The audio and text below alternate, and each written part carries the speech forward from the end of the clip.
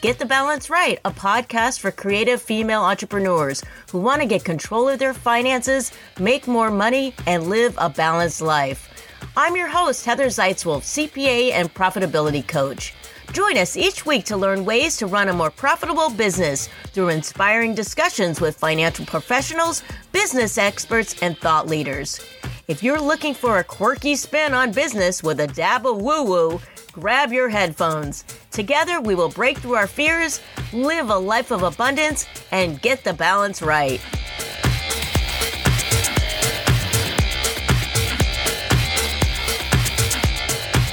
Hey everybody, welcome to Get the Balance Right podcast. I am your host, Heather Zeitzwolf. If I sound a little bit different, that's because I'm in a hotel room in Scottsdale, Arizona, where I'm attending the She Podcast conference. I'm using this new contraption that my husband got me for my birthday. Thank you, Vaughn. It's called a Monocaster Lite, if I've got the pronunciation of this right. Anyways, it is a device that hooks up to my laptop to allow me to podcast on the go. I feel a little weird because I'm kind of crouched down over this microphone to make sure that you can hear me and that the people in the hotel room next to me, they don't hear me doing this. I thought about going into the bathroom, but then I was told it would be too echoey. And so here I am doing this.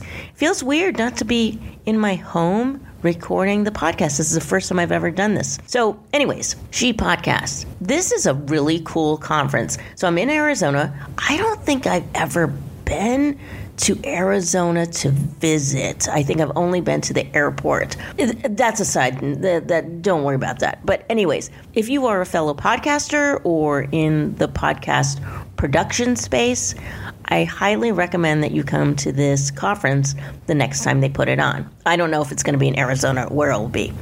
But I have met some amazing women. I'm so excited to announce that several of them that I asked said that they would be on my podcast. And I've gotten their contact information, so it's for reals. Yes, I am really excited. I've got some super guests coming up, and I'm so psyched to share their wisdom with you. They've all had achievements, which I think you'll find incredibly inspiring. That makes me so happy. Now, moving into the actual show, we have a really powerful woman on our show today, Leslie Kuster. She's not a podcaster, but she's done all kinds of really cool things, including being a business lifestyle mentor, entrepreneur, author, inspirational speaker, and CEO and founder of Back from Bali. In her 50s, she took her fashion business from 5 figures to making millions. Yes, you heard me right, millions. If you're in your midlife and you're having doubts with your business, I think Leslie's story will really resonate with you. She also has a book that's coming out called 7 Keys to 7 Figures for Women Entrepreneurs. I gotta tell you, Leslie was such a delight to talk to. She beams with happiness. You can just hear it in her voice. It sounds like she's smiling when she's talking, even when you're not looking at her face. She is living a life full of joy. Not only that, she's living a life of compassion and money. And she's not shy about admitting that. She loves money. But she's certainly not in that Scrooge McDuck kind of way of loving money.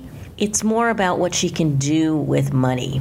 Our topic today was originally going to be about making millions in your 50s. But as the interview progressed, it became more about the power of change. I really enjoyed talking to Leslie. This whole idea of changing your focus and your mindset and your skills and your plans, it's all very exciting, and that's what we do as entrepreneurs. If we are willing to take a different route, then we can grow and do amazing things in our business. You never know what's going to happen when you change things up. Before we go into the interview, I want to share my gratitude to those who have listened to the podcast. It has definitely been an adventure with twists and turns that I would never have expected. Certain things haven't gone as planned, and my ideas have definitely morphed over time. If you've listened to the podcast for a while, then you know that. but it's kind of like life. That's what makes living so exciting, because it can be unpredictable. Now, I must preface that I can be sort of a control freak. Yes, I like having things mapped out with goals set and strategies in place. I find immense comfort in this. For instance, when I travel, I research the places I want to eat well in advance. I use Google Maps to chart out a course from my hotel to the nearest Whole Foods or Trader Joe's or whatever options that may be in that area that carry organic and vegan options. I know exactly how long it will take me to go from the hotel to walk there and the preferred path that I'm going to take there and back. And you know what I do is I take a picture of that map on Google Maps and do a screenshot. Then I add it to my calendar on that exact date that I plan on going there. That way I can just click on the image and see the map. I totally plan this out. In addition, I know exactly where all the various vegan-friendly cafes and restaurants are, which neighborhoods they're in, and how long to get there from my hotel or wherever we're going. So say we're going to a museum, then I'll know, okay, the museum's in that area, what places are we can eat there, and then I always have a backup plan in case that place closes or it's out of business. You get the idea. When you're a vegan, this is imperative unless you want to find yourself hangry. You don't want to see a vegan hangry, roaming the streets, desperately looking for something besides the obligatory portobello mushroom burger and side salad with the toppings removed. One time, years ago, my husband and I were in Las Vegas and spent hours going up and down the strip trying to find something to eat. Yes, the land of all-you-can-eat buffets, and we couldn't find anything. Do you know that several Mexican restaurants in Las Vegas put chicken stock in their rice that they serve with their vegetarian options? Vegetarian options, you gotta check.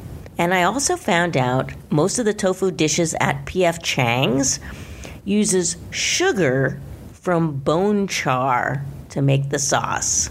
Love me some bone char. These are the kind of things that you're going to find out when you ask, is this vegan? And of course, the waiter doesn't have a clue. So they go in to see the chef and they ask if it's vegan, and if the chef knows what vegan is, they soon come out and tell you things like, oh yeah, there's chicken stock in the rice, or there's bone char in the sauce. Yeah. No wonder my brother, who was vegetarian for years, had a don't ask, don't tell motto. Well, I'm a lot stricter than that, and I want to know what's in my food. We had one trip, though, that will top it all. This was years ago when smartphones weren't around and GPS and cars were a thing. My husband and I went on another trip to Las Vegas, and we had a GPS in our rental car. It was the kind of with the British-sounding bot. You know, I called her a female, but my husband's like, robots don't have gender. We decided we were going to go to Whole Foods to get some food. And we had a day planned out, and we were like, okay, we're just going to go to Whole Foods, come back to the hotel room, eat in our room, and then get ready for the rest of the day. All right, so we put the thing in the GPS, and we're driving, and I'm thinking, I think we're in the desert or going towards the desert, or it just certainly did not seem like anywhere where a Whole Foods would be. And suddenly, we're in the middle of nowhere, and the British-sounding bot says, "You have arrived. Your destination is on the right." Okay, I know that was a really bad accent, but you get the idea. We looked to the right, and we were in the middle of nowhere. It looked like someplace where the mob would go bury bodies in the desert back in the day. Yeah, there was no way that there was a Whole Foods here. And it certainly didn't look like a place where they would even build a Whole Foods. We eventually found a Food for Less and bought a jar of peanut butter and a box of crackers and used the interior of the rental car's trunk as our table. Ah, yes, the glitz and glamour of Las Vegas. The ironic thing is that Vegas and vegan are only one consonant different. After that peanut butter in the trunk incident, my food travel plans have become really diligent. I create backup plans for my backup plans. And you might be thinking, why don't you just look up a place on your phone when you get there? Yes, that is an option. But then there's the what ifs. My phone runs out of batteries, or the signal is crappy, or there is no signal. When it comes to food, I can't be that spontaneous. I've tried that, and unless you're in an extremely vegan-friendly town, that method can leave you desperately looking for somewhere to eat for hours. Since restaurants have a tendency to close without fair warning on the internet, I also look for several options in the same vicinity. This level of militant planning oozes into the various crevices of my life. I do this with everything. However, when I became an entrepreneur, I soon found out that I had to be flexible to survive. I want to be very clear. In business, you do have to plan. However, being nimble is crucial. In business, rigidity can lead to stagnation, lost opportunities, and obsolescence. After talking about this, thinking now back on the peanut butter incident, it really wasn't that bad. About a half an hour before we dined in the trunk, we were actually in the middle of the desert screaming in horror that our defective GPS led us on a wild goose chase away from civilization. We were losing it. At that point, we were beyond hangry. My husband and I just sat in the car looking over the vast desert at the site of the fictitious Whole Foods, and we had a total meltdown. See, we had planned to search out Area 51 that day, and now we were halfway there.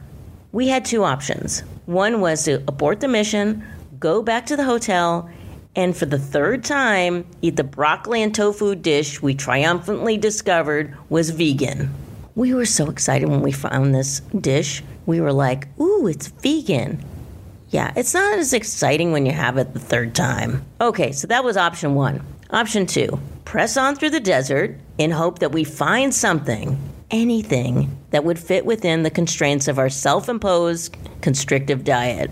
After all, no matter how starved I was not going to give up my ethics. So we drove on. We came across a McDonald's. No way. Subway. Ugh, too gross. Dairy Queen. A lactose-intolerant nightmare. Then, across the road, we spotted it. Food for Less. We drove through that big, huge parking lot. We now were looking at the complete opposite of Whole Paycheck. It was like seeing the Emerald City in the Land of Oz, and we were on the yellow brick road. We entered the store and tore through the aisles in search of protein and carbs. Then we saw it on the shelf, like the Holy Grail.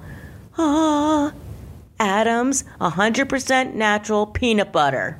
No, it wasn't organic, but desperate times leaves for desperate measures. And we found some crackers. They were definitely GMO crackers. But we put all that aside because now we had a complete meal. The moral of the story is that we thought on our feet. We adapted to the situation, no matter how crappy it was, and found a new solution. That's exactly what we have to do in business, no matter how solid you think your plan is.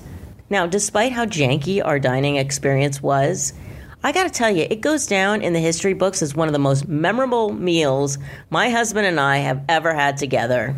Forget the fancy meal in a swanky hotel. If you have a meal next to a tire iron, you just can't erase that experience from your memory. The same goes with the snafus in your business.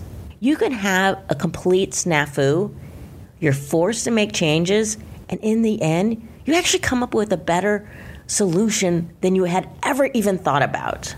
Now, going back to our guest, Leslie, her story of success in fashion is both inspiring and completely unpredictable. Through a series of wild events, Leslie went from schlepping through the streets of Bali with a suitcase full of garments to being a street vendor in New York to building a multi-million-dollar empire on Amazon. Leslie took her keen eye for fabrics, mixed it with tenacity, years of grind, and then a breakthrough. She modified her plan and became relentlessly focused. Through the power of positive thinking, a new reckoning with money, and a hell of a lot of sticky notes, she went from scraping by to making 7 figures each year. You are in for a treat. Here is my interview with the lovely Leslie Kuster. Leslie Kuster, welcome to Get the Balance Right podcast. Thank you so much. So happy to be here with you today. I'm so excited. And you are in Zurich. I am. I married a Swiss guy. I met him in New Mexico. I guess I was exported into Switzerland. I've been living in Zurich for quite a few years now, but we're about to make a big shift and come back to the US. I'm a swatch collector, so I love anything that's from Switzerland. I have a giant swatch collection. Well, we have a lot to talk about. You are a very interesting woman. You are a business lifestyle mentor, entrepreneur, author, inspirational speaker, and CEO and founder of Back from Bali. That's a lot of stuff. And you have a master's in clinical social work. So how do you go from that into the fashion industry? That's a great question. How can I even figure that out myself? I've always been a seeker. Let's just start with that. I've always been a seeker. My dad was very much a seeker, and he was going to Esalen, which is this kind of self-development place in California that still exists, I think, still. He kind of introduced me to spirituality and looking at one's life and reflecting on themselves. And I just have it in me as well. I was always interested in psychology and that whole direction. I pretty much was going to go into psychology, but I suppose one had to get a job, right?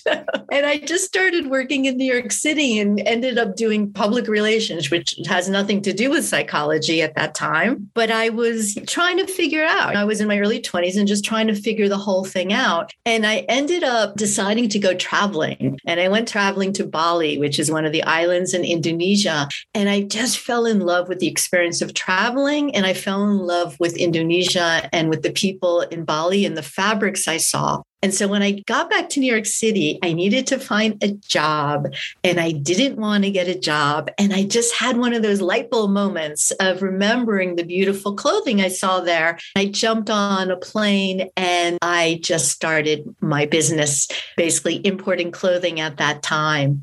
At the same time, I decided to get my master's in clinical social work because there is that other side of me that is interested in inspiring and helping and counseling and psychology. So I was really doing both of those things at the same time. And you started the company in 1991. Were you importing these fabrics and these clothing and selling them in shops, or did you start your own shop? How did that work? I just went back to Bali with a big, huge suitcase. I hit the streets. It's really hot there. It's probably the hottest place that exists in the world. So just imagining walking down the streets of Indonesia and Bali and going into stores and buying literally off the rack and then putting it into a huge duffel bag and bringing it back to New York City and signing up for street fair. So I was literally a street fair vendor. And I did that for many years. And then eventually I started to do wholesaling, which is basically selling into stores, a business I really hate and don't recommend anybody to do. And then from that step, I started selling online, which is the best way to run a business. And I still love it and really encourage people to have online businesses because you could work from anywhere. And the beauty of a product-based business, which is what I have, is you literally make money while you sleep. And come on, nothing's better than that. My first degree actually is in fashion, and I worked in New York in the fashion industry, and it is a tough business. You went from 5 figures to millions in your 50s. How did you make that leap? It's all about wanting it and getting your mindset changed and shifted. I really got to a place in my life. I was in my early 50s, like you said, and I had 2 businesses. I was running 2 businesses. One was the importing business, and one was an empowerment program for girls. That's the social work side of it. I was doing both at the same time. And I was just not really making the money I really wanted to be making. I was really feeling like I was just not living up to what I knew I can do. And I was definitely not living up to the amount of money that I wanted to be making. I started to just get super honest with myself about what are these thoughts in my head that are basically directing where I am and keeping me where I am. And I had a lot of false beliefs. They went something like this, that if I'm successful, I won't have any more time in my life to do the things I want. Or people who just go after money are greedy, and I'm more of a spiritual person. And I just got very honest that I did want to be successful and I did want to make more money. And I started to believe that not only can you do that, but you can do that and also have free time and also have balance and also continue to do the things that I love to do. The question you asked, how do you do that? You make a very clear decision to do it. And then you get the help from a coach or a consultant to teach you how to do it. It sounds like you did a whole mindset shift around money. Was this sort of a law of attraction type thing? Can you describe what the transformation was for you? When I decided to make this decision, I decided to also inundate myself with positive thinking kind of law of attraction things. And I was actually in New York City at the time. It was Thanksgiving.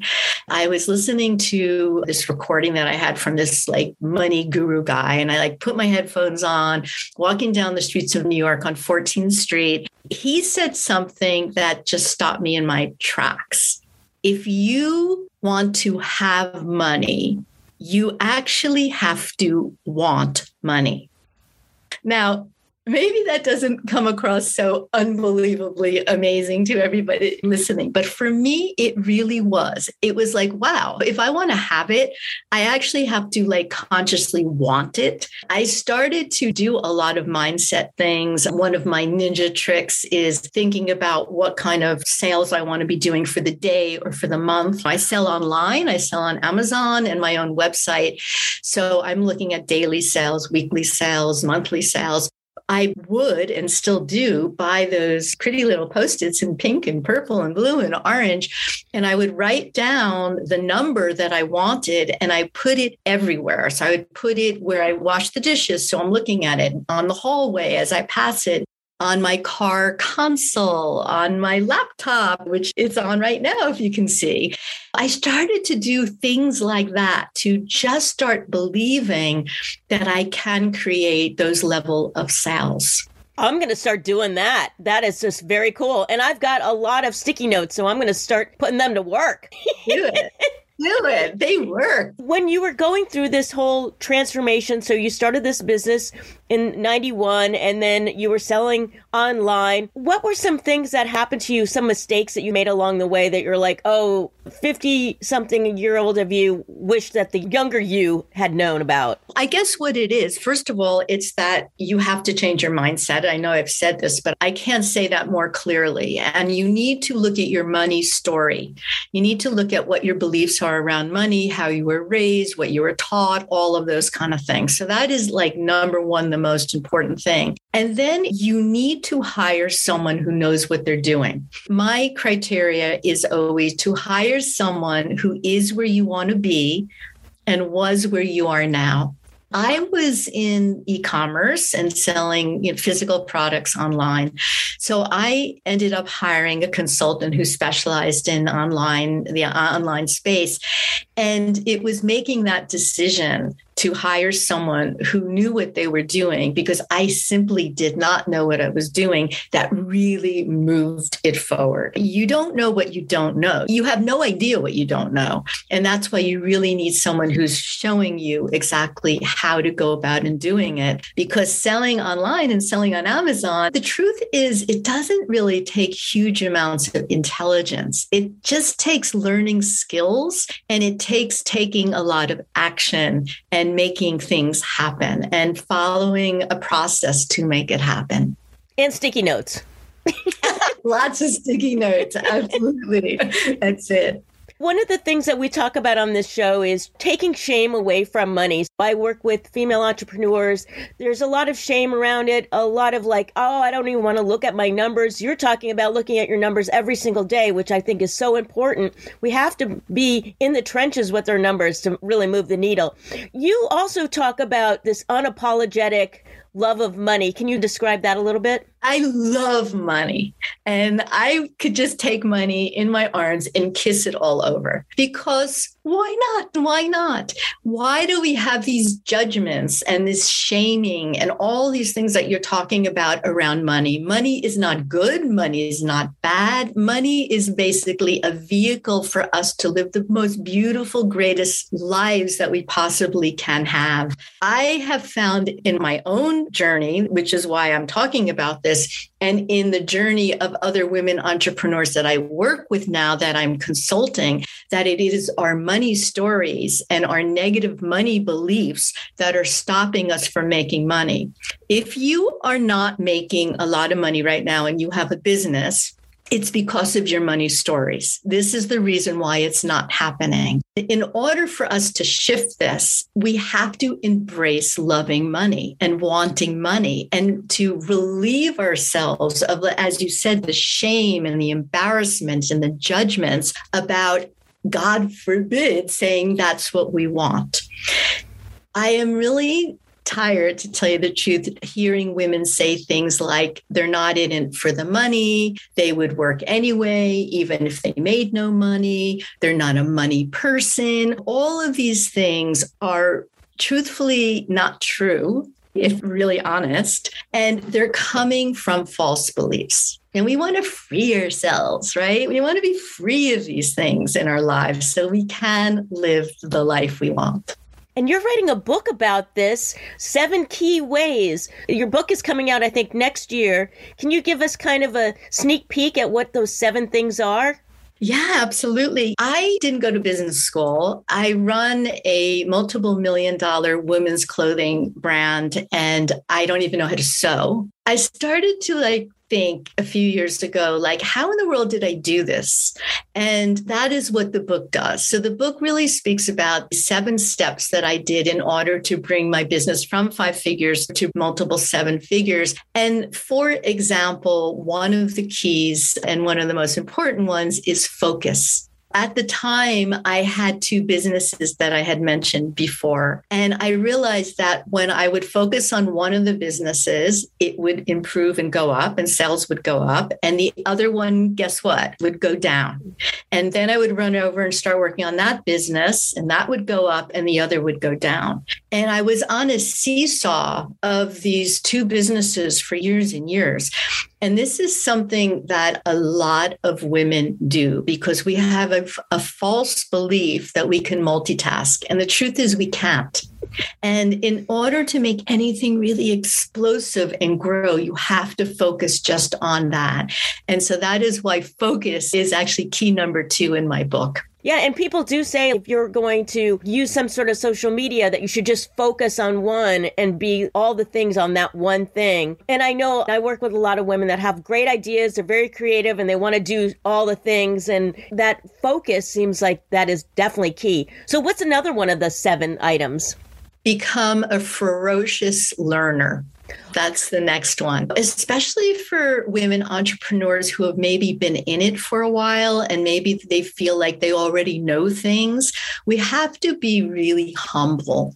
And no matter where our sales are at, if they're at 20,000 or 100,000 or 500,000 or, in the millions, we have to realize that we still need to learn a lot and things are changing all the time. Reading books and reading business books, learning about the economy, taking courses, listening to podcasts like your podcast, all of these things, getting a coach, a consultant, a mentor, joining mastermind groups so you don't feel so alone and you can be supported by other entrepreneurs as well.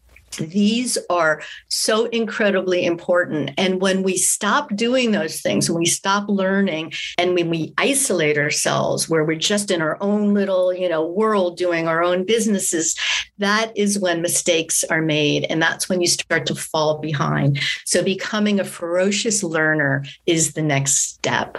I love that. I have a stack of books that I'm reading right now and maybe I need to focus on one. Yeah, right.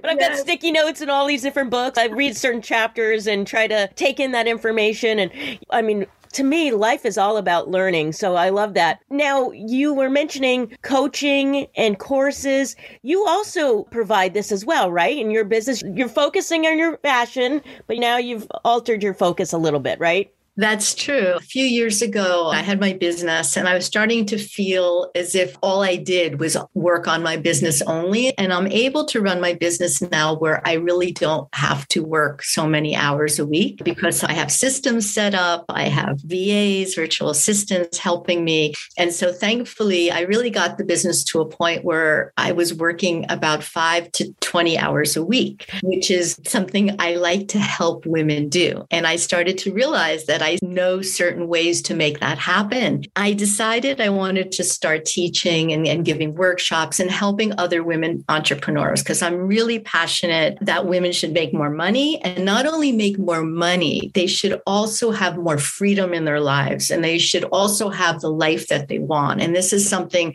really important to me. I don't believe in just work and make the focus only on that. It's really important to have downtime and have empty time and have you time and time to connect with your spirit and your intuition and get inner guidance. All of these things are so important. Yes. So I started to do consulting and I created a course called Keys to Success. And you could find out all of these on my website, which is lesliekuster.com. Great. And what is this thing called empty time? I've read some stuff of yours that said empty time. What is that concept? I really believe that if you want to be successful in business, there are times when you have to stop doing business. I call that empty time. So that could be, for some people, it could be literally meditation. It could be walking in the woods. It could be journaling. It could be going on a retreat, which is what I have done for years and years, away in New Mexico for 6 weeks at a time in the summer, and do meditation, do dancing, breathing, sleeping, all of that. The reason why we need this empty time is because if we don't have it, we're just on a treadmill of just doing the next thing. And we're just following a life of our to-do list.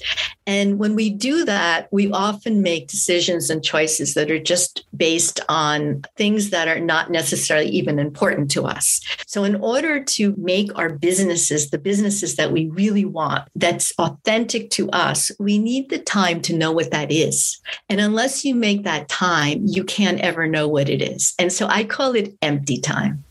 I need more empty time in my life, that's for sure. When I stare at my iPad watching Netflix, that's my empty time, I think, maybe. That doesn't count. Oh, it doesn't? Oh, okay. Darn. No, and vacations don't count either. And vacations are not empty time. I mean, unless your vacation is really an empty time, like you literally are going by yourself someplace and you are really somewhere where you're not online all the time. I am really talking about time where things are empty. And listen, in our crazy world we're in, having children, not everybody can go to a retreat, and even for a week. So we have to take those minutes in the day, even if it's 2 minutes or 3 minutes, where you close your eyes and you breathe and you just stop. I need more of that. I know people have talked to me about going to these retreats, and I think it's in California where nobody talks for 2 weeks or something. I think I'd go insane, but maybe I need something like that. Those are extreme. I've never done that, but I hear it's intense. Yeah, intense or very boring. I don't know. The women listening to this podcast, a lot of them are in their 50s. I'm in my 50s, and I started my business in my 50s. And with the pandemic, a lot of women have either lost their jobs, they had to go into early retirement, and they're thinking, I want to try having a business. What would you say about women starting a business for the very first time in their 50s? Obviously, for you, age doesn't hold you back at all. What are your tips for them? Do it. Okay. The most successful women business owners, by the way, are in their 50s. So it's actually a statistic that the successful women are between 45 and 65 years old. This is the time that you will be successful. I cannot emphasize enough that it's really never too late, unless you're dead, and then maybe it's too late. But beyond that, if you have any thoughts like I'm too old to do it, or I don't know enough, or whatever, these again are mindset issues that are holding you back that are 100% not true. I've been really lucky in my life because both of my parents really were like never too late people. My dad did some extraordinary things in his life in his 70s. My mother wrote 2 books in her 70s and 80s. I have really good role models. For me, it's maybe a little easier, but this is the best time. The other thing to think about is that this is all we have, like this moment in your life. If you did lose your job, or if you're thinking you really want to do something different, if you have a feeling like you want to do it, I think it's important to realize you wouldn't have the feeling unless you're supposed to be doing it. Not everybody has that feeling. Not everybody wants to start a business. Not everybody even thinks about it. And if you are thinking about it, it's because there's something inside of you that wants to come out. And just go and do it. Wonderful. I love that. Leslie, this has been really great. And I really appreciate you coming on the show and talking to us today. You mentioned some of the things that you have, courses and all, but how can people find you on the socials? How can they work with you and all of that? Yeah, lesliekuster.com is the best way to find me. And also check out YouTube. I have a great channel. I have probably 30 or 40 videos up there, all free content, obviously, on how to start businesses, what stops you, mindset things, issues around money, also paying yourself first, all these kind of really important things to women entrepreneurs. So definitely check out my YouTube channel and subscribe. And it's so important to pay yourself first. This is, I can't stress that enough. Women, oftentimes they don't, I'm an accountant, so I look at their books and I'm like, where are you going to pay yourself? Where's this coming from? The money's going out to all these different things. That is so important. And in fact, that was the big shift for me too, is when early in my business, maybe my first year or second year, my consultant said, do you pay yourself? And I said, I buy plane tickets and pay for dinners. And she said, no. Do you pay yourself? Am I supposed to? So this is really one of the biggest mistakes, as you said, women entrepreneurs make, is that they don't pay themselves. And the best system I have learned to learn how to do this is called Profit First. And it's a book by Mike Michalowicz. And it transformed my entire business. I really recommend reading that book. Yeah, that is a great one. Very cool, Leslie. Thank you so much for being on the podcast. Oh, it's so much fun and an honor. Thank you.